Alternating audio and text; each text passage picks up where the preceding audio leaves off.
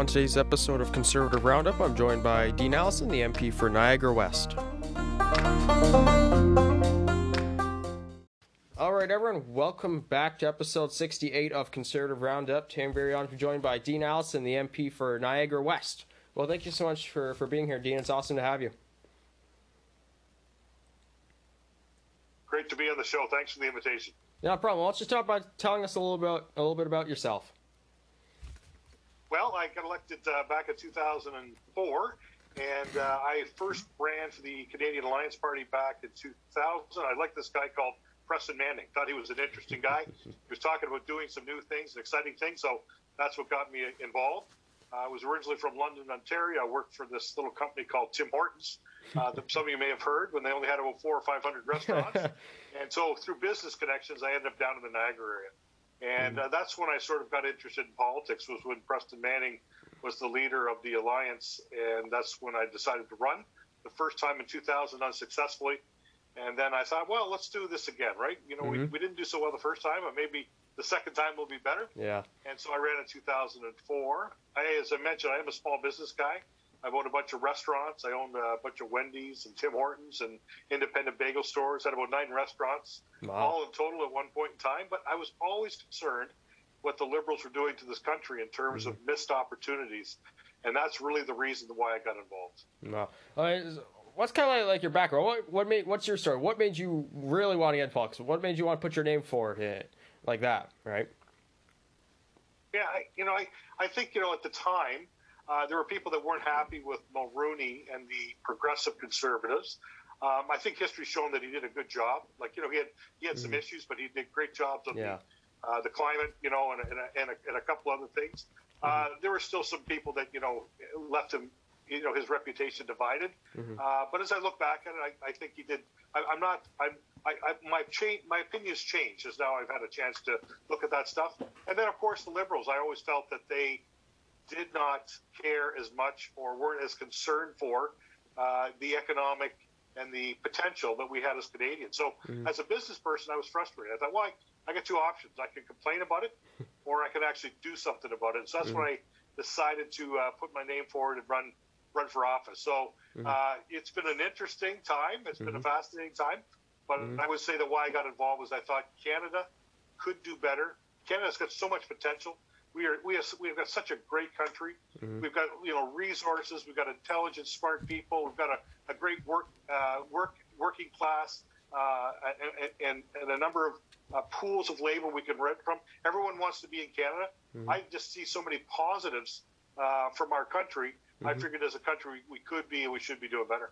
Definitely. I mean, what's kind of like being the best part of being an MP? I mean, you served in government, so you kind of gone to opposition. What's kind of being like the best parts of the job?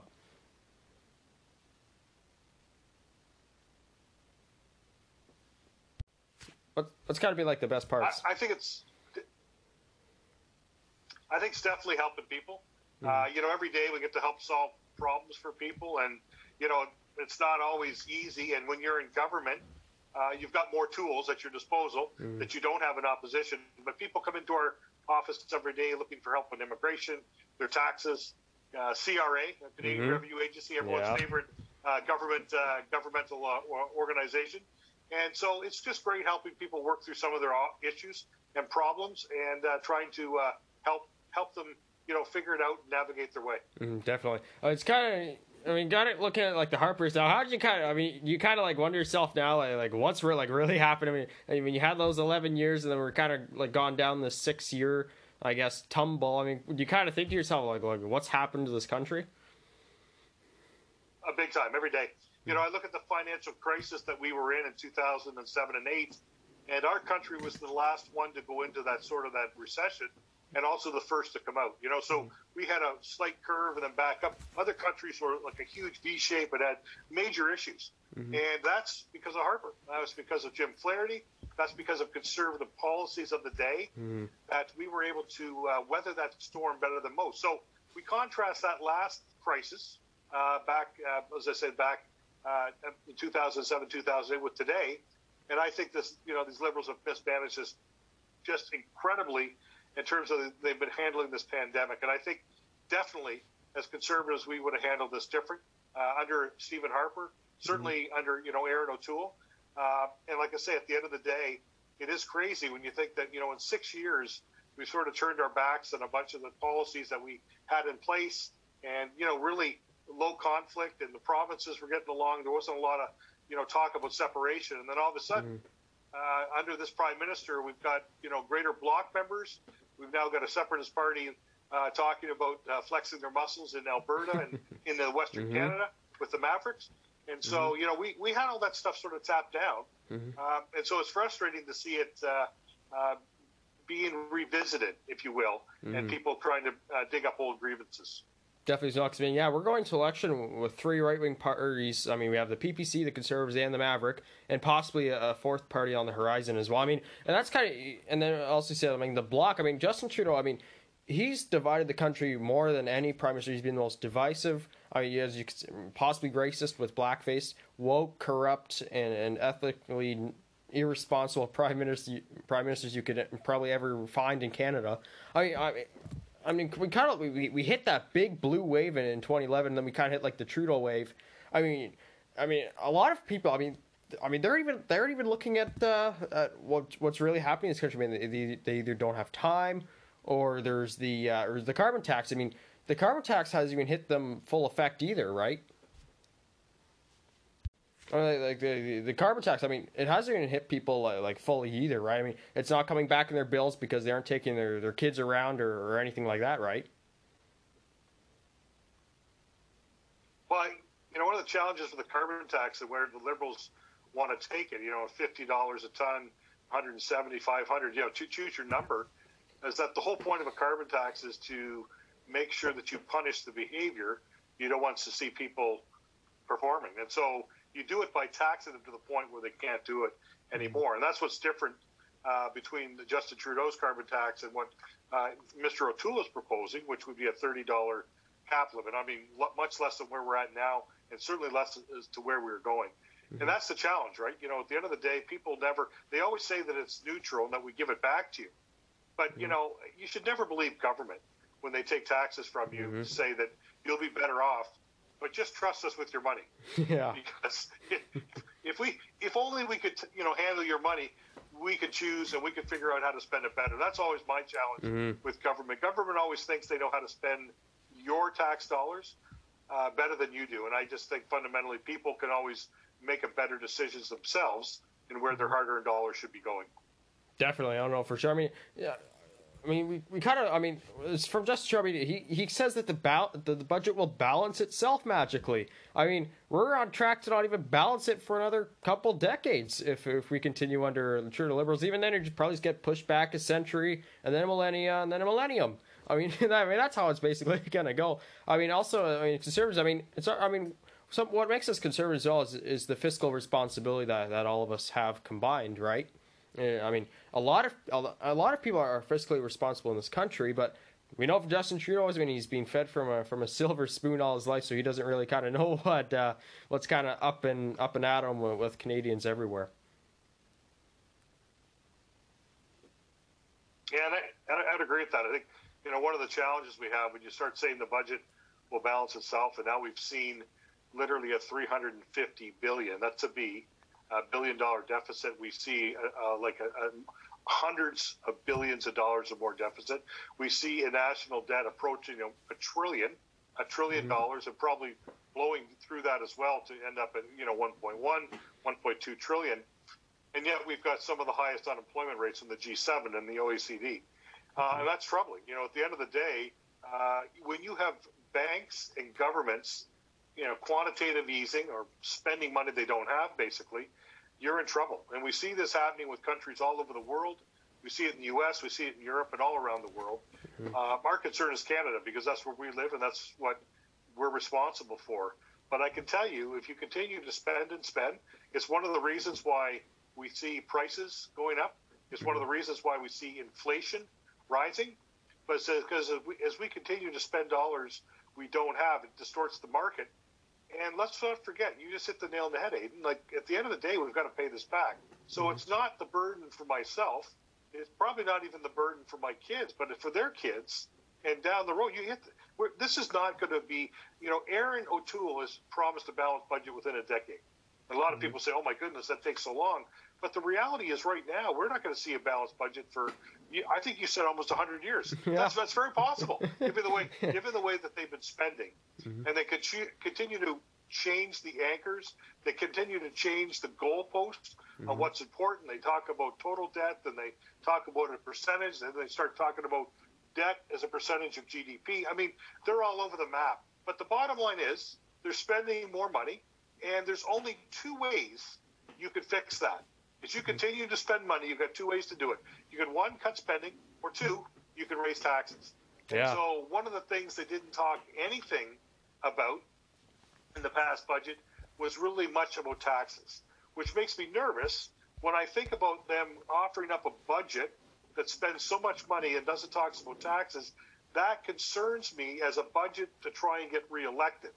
So then what happens should they be reelected with a majority?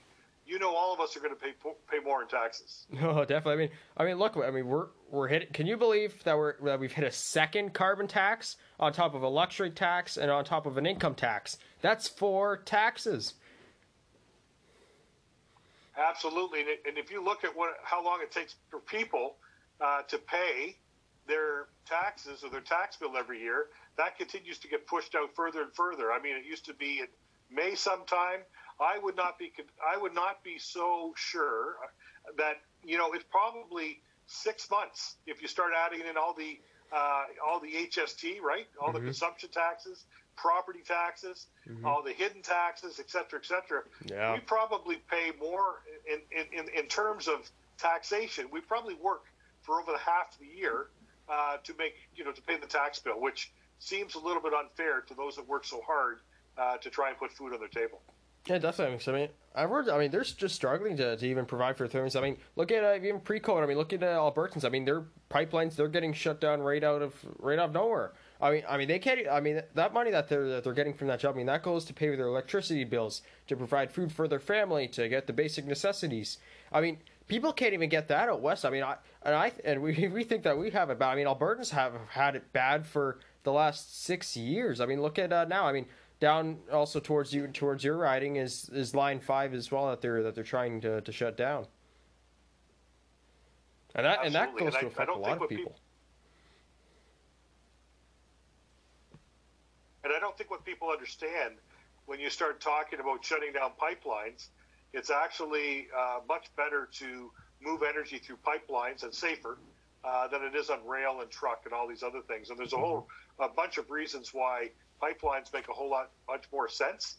And then the other thing that we haven't even talked about as it relates to energy, Alberta and pipelines, is that I, for the life of me, don't know why we're buying so much energy from offshore. I don't know why we're buying so much energy from other countries when we could be completely and totally energy self-sufficient here in Canada. And that's one thing that I scratch my head all the time. I think, why would we not have the ability to?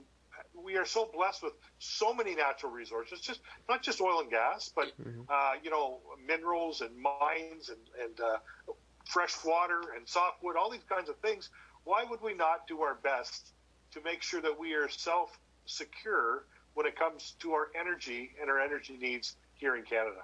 Definitely, I mean, and that was definitely one of Andrew Scheer's 2019 campaign promises, was to build an energy east corridor. I mean, we have energy going from all the way out west all the way to the Maritimes as well. I mean, and then also like another environmental policy was to ban dumping raw sewage into our waterways, which is Justin Trudeau as well. That I think that was passed in the House just this week actually, and Justin Trudeau, all of them voted against it, against actually getting on to cleaning our lakes and waterways. So Bill 269, which was put forward by Andrew Scheer, we voted on it this past week. I think it was Tuesday or Wednesday. Could have been yesterday. This week's a bit of a blur. I think it was yesterday, as a matter of fact. It was yesterday. It was on Wednesday. And I got to tell you, every single party voted against it, except the Conservatives. Think about what environmental hypocrites. Hypocrites is the only word I can use for Elizabeth May and her Green Party, for Jagmeet Singh and his NDP party.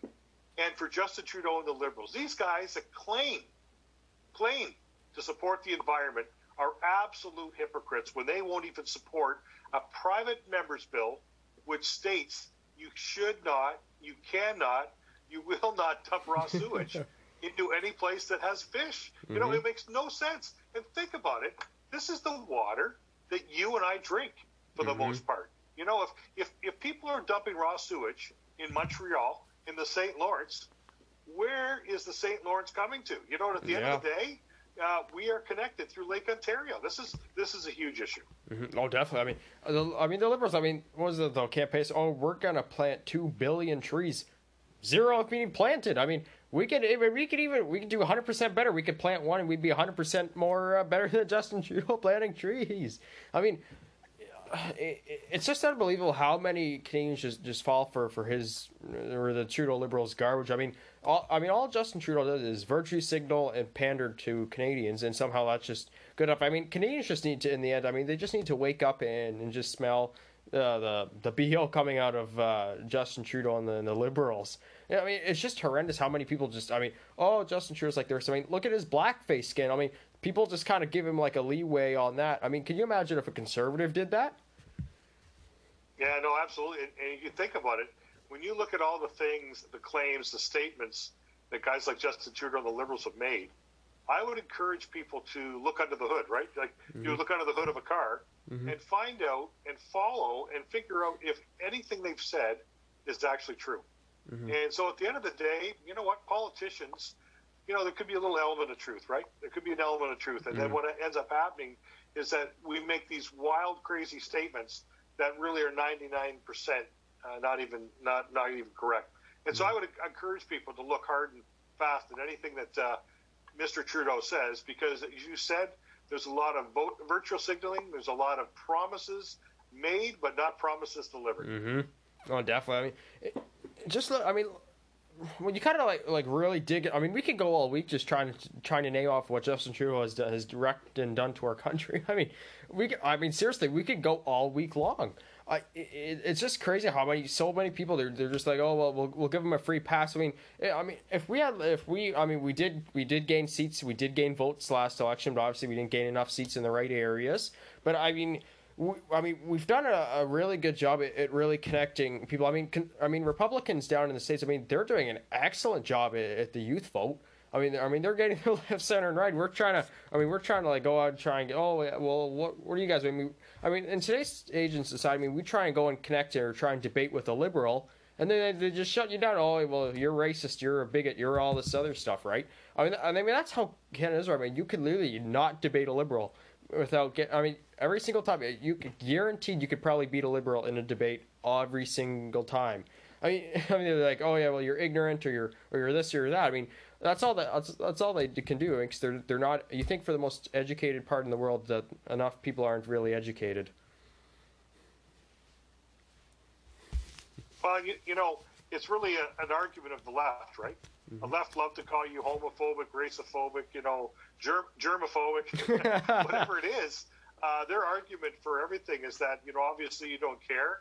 Obviously, you know, you're extreme, and all those things. Those are just very poor answers. Those are not well researched. Those are not well thought out. But they are used to create fear, right? So at the end of the day, if I can just call you a name, and I can label you with a name, then we can end the discussion, because now I've labeled you with a name, and that name could be anything, right? You're a racist. Boom.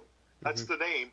And because I've labeled you as a racist, well, I don't talk to racists, right? So now your opinion doesn't matter. And if you notice, not just here in Canada, it's in U.S. and around the world, that is how the left is trying to do their battle, right? They are trying to make it all about name calling. They're trying to make it all about labels.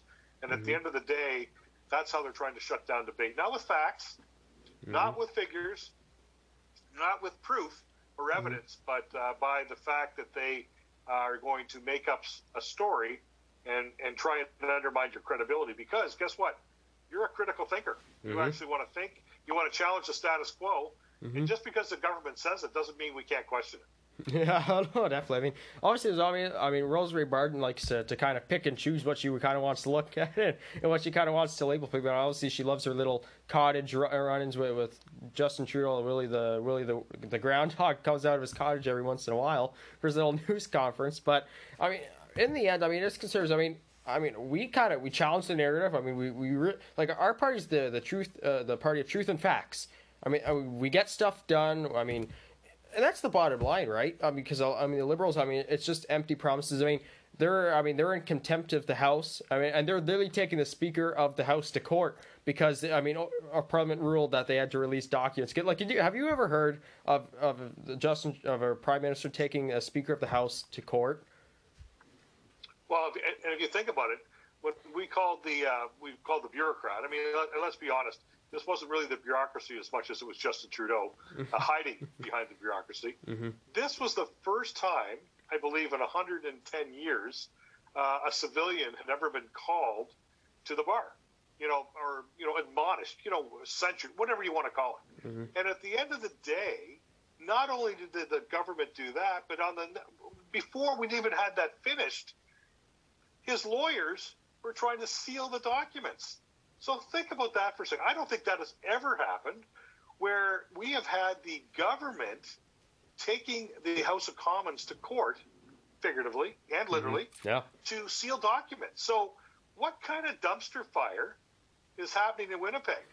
What's going on with the work that's been done at that laboratory? Because they seem pretty concerned to make sure the public, Canadians, members of Parliament, don't get the opportunity to actually see what's going on. And it's absolutely crazy. When you think about our rights as members of Parliament, we can compel documents. We can do that stuff. This is something that all opposition parties supported. It would be one thing if it was just the Conservatives. Obviously, if you didn't get support of the committee, you wouldn't be able to do it. But we had support of the Bloc and the NDP. You know how rare that is? Very rare. Exactly. So we have the support of all parties in the House for these documents, and they have the nerve. This is liberal hypocrisy again, telling us that if we got the documents, this would be a problem. This would be a problem for national security. Mm-hmm.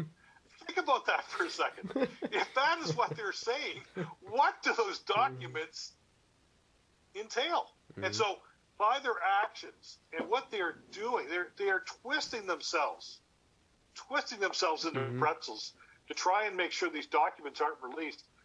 The harder they try to keep the documents behind closed doors, the harder they try to keep these documents suppressed, the more curious I become as to what's in those documents. No, exactly. Just going through Parliament, if we, the opposition had more control over the actual, more seats wise, we could probably uncover a lot more scandals than what's, I guess, released nowadays. Look at the wheat chart. Pierre Paul, he's up at the podium and he's like this with all the blacked out documents. Yeah. Look at it. They actually prorogued the House so they wouldn't have to deal with that. Think about that. They shut down the House of Commons so they wouldn't have to deal. So it's one scandal after another. Listen, this is what I talk about liberal hypocrisy. I can say things about my NDP colleagues. I don't always agree with them. As a matter of fact, I rarely agree with my NDP colleagues. But they have principles. They do believe in something, even though I don't believe what they believe in. Liberals, and certainly Justin Trudeau, I don't think believe in anything other than power. And that's why they say one thing and do one. Remember Justin Trudeau back in 2015? I'm going to do government so much differently. I am not going to have omnibus legislation. I am not going to do this. I'm going to be much more transparent. I'm going to, the list goes on and on. And quite frankly, it's laughable when you look at the number of things that they have done, not only a much poorer job, but they have actually gone further in making sure that they don't have Parliament operating the way it should. They're worse than John Kirshen and Paul Martin combined with their governments, how bad their governments have been run. Obviously serving in the Harpers. You've seen Jack Layton. How do you think the NDP? How would he think of the NDP now?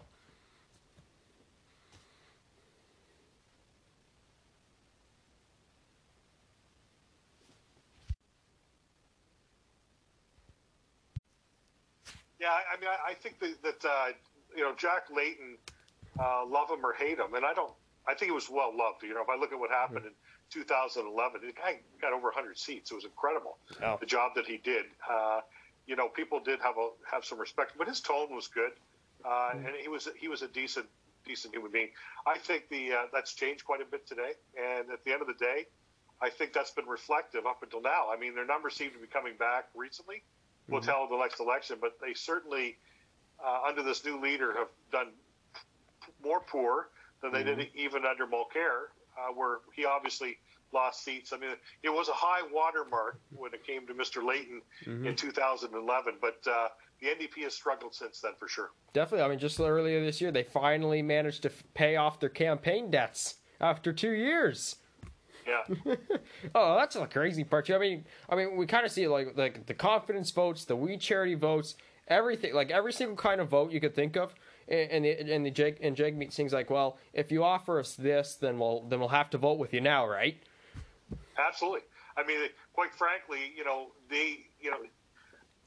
the Liberals need just one of three parties to support them with any issue, and they've always had the NDP more than likely, and I think the NDP does that at their own peril, because at the end of the day, if NDP switch, Liberal switch, NDP switch voters think that the NDP is not relevant because the Liberals are the same, you know, what happens is people end up voting there. Now, I've seen their numbers in recent days going up, which means it indicates to me they're probably not happy with Justin Trudeau, and maybe they have some buyer's remorse. But only time will tell.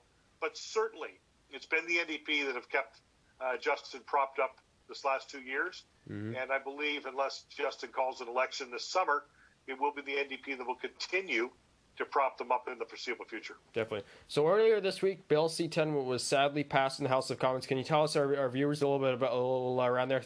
I think all of our viewers now just know about everything about Bill C-10. But if you kind of want to reiterate what's kind of happened over the last week with Bill C-10. Yeah, no, very troubling, Aidan. And I think at the end of the day, people are just starting to wake up to this. But the reality is people won't actually understand this until they're actually the ones that are being censored. So, you know, what's happened is basically, in a nutshell, very high level, is that the legislation gives the CRTC the ability to regulate what's put online. So we ask questions like, well, who is this? Well, you know, maybe it's only people over a certain amount of followers or this, that, or the other. The bottom line is they want to have control and they want to have the ability to censor you online if they don't like what you have to say. This is a very, very slippery slope. At the end of the day, you know, we don't always like everything we see online, but at the end of the day, we come from a country that supports free speech, right? Freedom of religion, freedom of worship, all these other kinds of things. But you know, one of the foundational bricks, as it will be, was freedom of speech. And so when you look at what happens, and listen, there were people that came out. There was leading experts. I mean, we had a former CRTC vice chairman come out and say, listen, this is a problem. We had Michael Geist, who's one of the leading researchers, professors, and certainly intellects on the whole internet. And when we had two people, now, you know, if we're complaining as conservatives, maybe it's just partisan, right? But when you have a number of people come out from a number of different industries or / points of view, you know you have problems. And I'll go back to it again. People don't realize what's going on right now because most people are living their lives. You know, most people are like, well, I'm not going to post anything they would censure. But what they don't understand is that we lay the groundwork for tomorrow, right? So this goes in here now, and then the next thing you know, people come in and say, you can't do A, and then you can't do B, and it moves from there. I use this as an example. This country has suffered massive lockdowns over the last year and a half. I don't support lockdowns, but I've been trying to work within my party and work with it. I just believe that if you A, have to put food on your table, or B, you need to pay a mortgage, then I'm going to say your job is essential. I believe that. You should do it safely. We should take care of people, all those kinds of things. So, you know, the funny thing was restaurants have been shut down in Toronto for 6 months, takeout only. But those that wanted to golf, I didn't hear them say much. You know, and then this relates to Ontario now. This is not, you know, other provinces were less locked down, Alberta and certainly BC. And then what happened was when the spring rolled around here in June, for whatever reason, the province of Ontario said you guys won't be allowed to golf. All of a sudden, it was travesty. Like, we can't golf. And I was saying, I kept thinking to myself, well, you guys weren't that vocal, not that I'm aware, when restaurants couldn't open up, right? So, the funny thing about people is, until it personally affects you, you don't think it's a problem and it's not an issue. And I think that one of the greatest challenges we have to our freedoms is the freedom of censorship as it relates and revolves around the internet. Definitely. So while it may not affect you today, the concern is that it may affect you tomorrow, and you should be prepared. So I don't know if it's going to get passed in the Senate, because basically we only passed it this week. It's going to the Senate this week. The Senate's done for the week. They may come back for 2 days next week, as I understand it. I don't think they're going to have a chance to pass C-10. So the only way that the C-10 wouldn't be passed, potentially, is that if we come back for an early election call before we return to Parliament in the fall, all that would mean then C-10 would die on the order paper, would die in the Senate, so to speak. So if that is the only way, I mean, when we talk about how important the next election is, my goodness, there's so many reasons why the next election is probably, if not the most important of our lifetime, one of the most important of our lifetime. And it is because of reasons like C-10, as I talk about. And I just tell people, listen, I know you may think it doesn't affect you today, but tomorrow it may affect you. And I think that's what you need to consider. Even the 2020 presidential election was a huge important election for a lot of people. I mean, they've run the states right down into the guts the last 6 months. Look at their southern border, their gas price, inflation, all these shortages, right down. I mean, we kind of go from a Trump administration that's such pro-energy, let's get infrastructure built, and we kind of hit the Biden administration. No pipelines going to Canada, all the while letting President Putin let him build his pipelines. And that's the hypocrisy of it too, right? Well, and when we talk about inflation and energy, I realize that we're looking for a more carbon-friendly future. But when you arbitrarily just shut down all oil and gas development, when you arbitrarily change everything around, the world is not going to stop using oil tomorrow. And so if you stop development, if you stop pipelines, you stop all these things, what you're going to see is the price of oil climb. Right now the price of oil is very close to $75 US, and it's heading higher.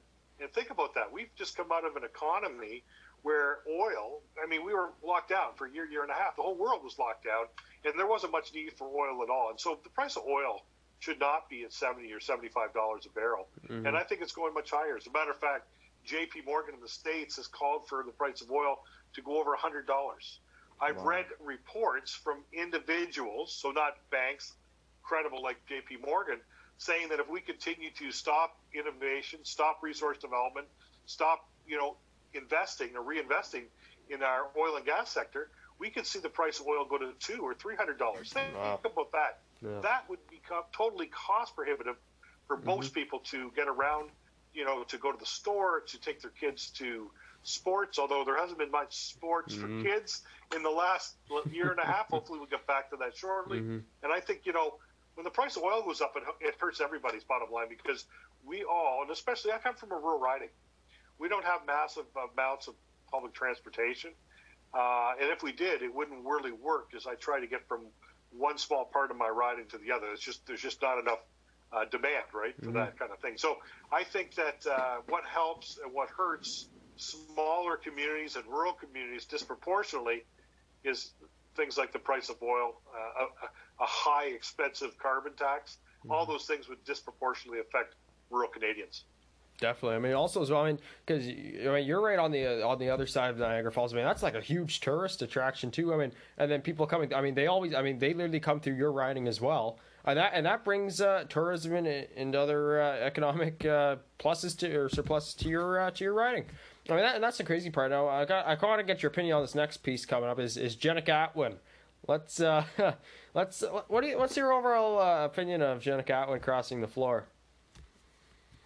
I think that, what's troubling me more is her views against her leader. Like, she left not because of views that, it's like, I don't support your green energy policy, or I don't support this. This was around anti-Semitism, and I think that that's probably one of the more troubling things is the Liberals welcomed her with open arms. Mm-hmm. You know, at the end of the day, man alive, if you're caught calling out any type of nation or any individuals from other countries, you have to be very careful of that. I think it's unfortunate that we spend, and I don't say we, but with societies at large, increasingly likes to call out places like Israel, who are really trying to defend the right to exist over there in a part of the world that's very challenging, and there's not many democracies. I find that troubling. I mean, it's troubling the attitudes within the Green Party, and why it was left, and having conversations with that, and that's another issue. The poor leader of the Green Party still has Elizabeth May kicking around, and so she'll have a hard time getting any traction as long as the leader's still around. To everyone goes back to Elizabeth May and say, well, what do you say? Like, what's going on? And I think that'd be difficult in any leader. It would be like Stephen Harper sticking around, and then us looking for a new leader, and then how is that going to work for the new leader? How are they going to be able to develop their own brand, their own thought processes, their own policies? Definitely as well. I mean, yeah, because I mean, right now, Anna Paul, just because of her, her rightful views. I mean, really, Israel is a defensive state. I mean, they're literally trying to remove her because she's pro-Israel and she's not anti-Semitic, just like the other Green members. And that's really crazy too. I mean, I actually for the first time in a long, I actually have respect for a Green leader that hasn't completely lost their mind, like Elizabeth May. I mean, Anna Paul's common sense. She literally has common sense, something Elizabeth May does not have. But I mean, and that's the crazy. Well, and she was democratically elected, right? She's not some fly by night. She's actually ran for the Green leadership and won. The members thought that she was the best person for the job, and this is indicative, Aidan, of the problem and the challenges we have right now today in society. It's cancel culture. You know what? If I don't like what you say, then I will kick you out. I will cancel you. We talked about before. I'll call you a racist. I'll do whatever, right? They can't say that about the NDP leader. They can't call her racist because it's not true, right? And so at the end of the day, when you look at the Green leader, I think I said NDP. What I meant was Green leader. I think at the end of the day, those are always challenges if we are not able to have a fair and not have a good conversation. No, definitely for sure. I mean, it's so really it really boggles your mind of kind of what's really going on in the Green Party as well. I mean, they lost 1/3 of their entire party just in a matter of a day. Oh, that's this is really far fetched as well, right? Now, we're gonna skip forward to the next election here. So, as you said, it's a very, very important election. And it's a turning point for Canada in reality, right? I mean, when we're kind of hitting taxes, Canada's literally on the fiscal responsibility point of, can you believe right now that we have more debt racked up than World War II and World War I and World War II combined? What kind of part of Canada do you think we should kind of focus on more? The GTA, the Maritimes, BC, Quebec, the last Edmonton seats, Winnipeg. What do you think we should kind of focus on? Yeah, when we won in 2011, we obviously, I think we had 75, 76 seats in Ontario, right? So Ontario, you can't ignore Ontario. If you can't win Ontario, you can't form government. We haven't historically done well in 416 in Toronto, but in 905, we've done okay, and we've done well over time. And obviously, at the time, there was 101 seats or 103 seats in Ontario. We had almost three quarters of them. So Ontario is definitely one of those places. There's probably opportunity in Quebec because we don't hold a whole lot of seats there, but also the East Coast, we could do better. And like I said, you hit the nail on the head. We've got to be able to do a little bit better in places like Ontario, or else we can't form government. No, definitely. Literally, Ontario has 1/3 or just under 1/3 of the whole entire seats in Parliament as well.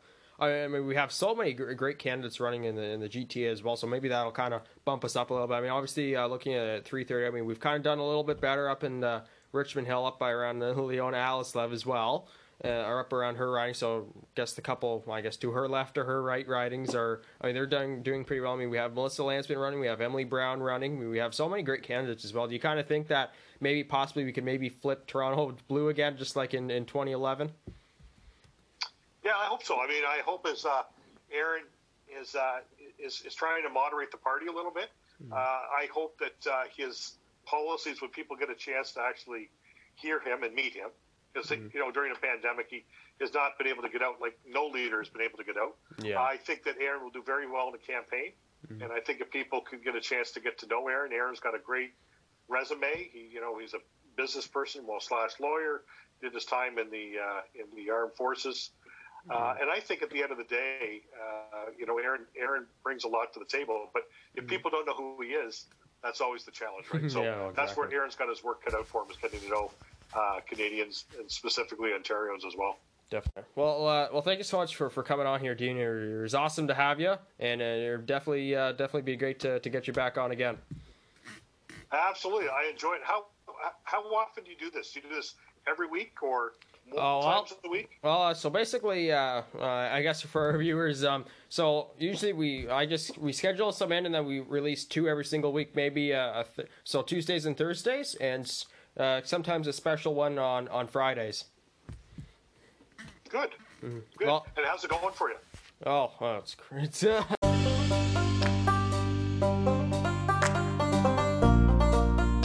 And that was Dean Allison, the MP for Niagara West. Make sure to subscribe to our social media pages and to also check out the next episode of Conservative Roundup.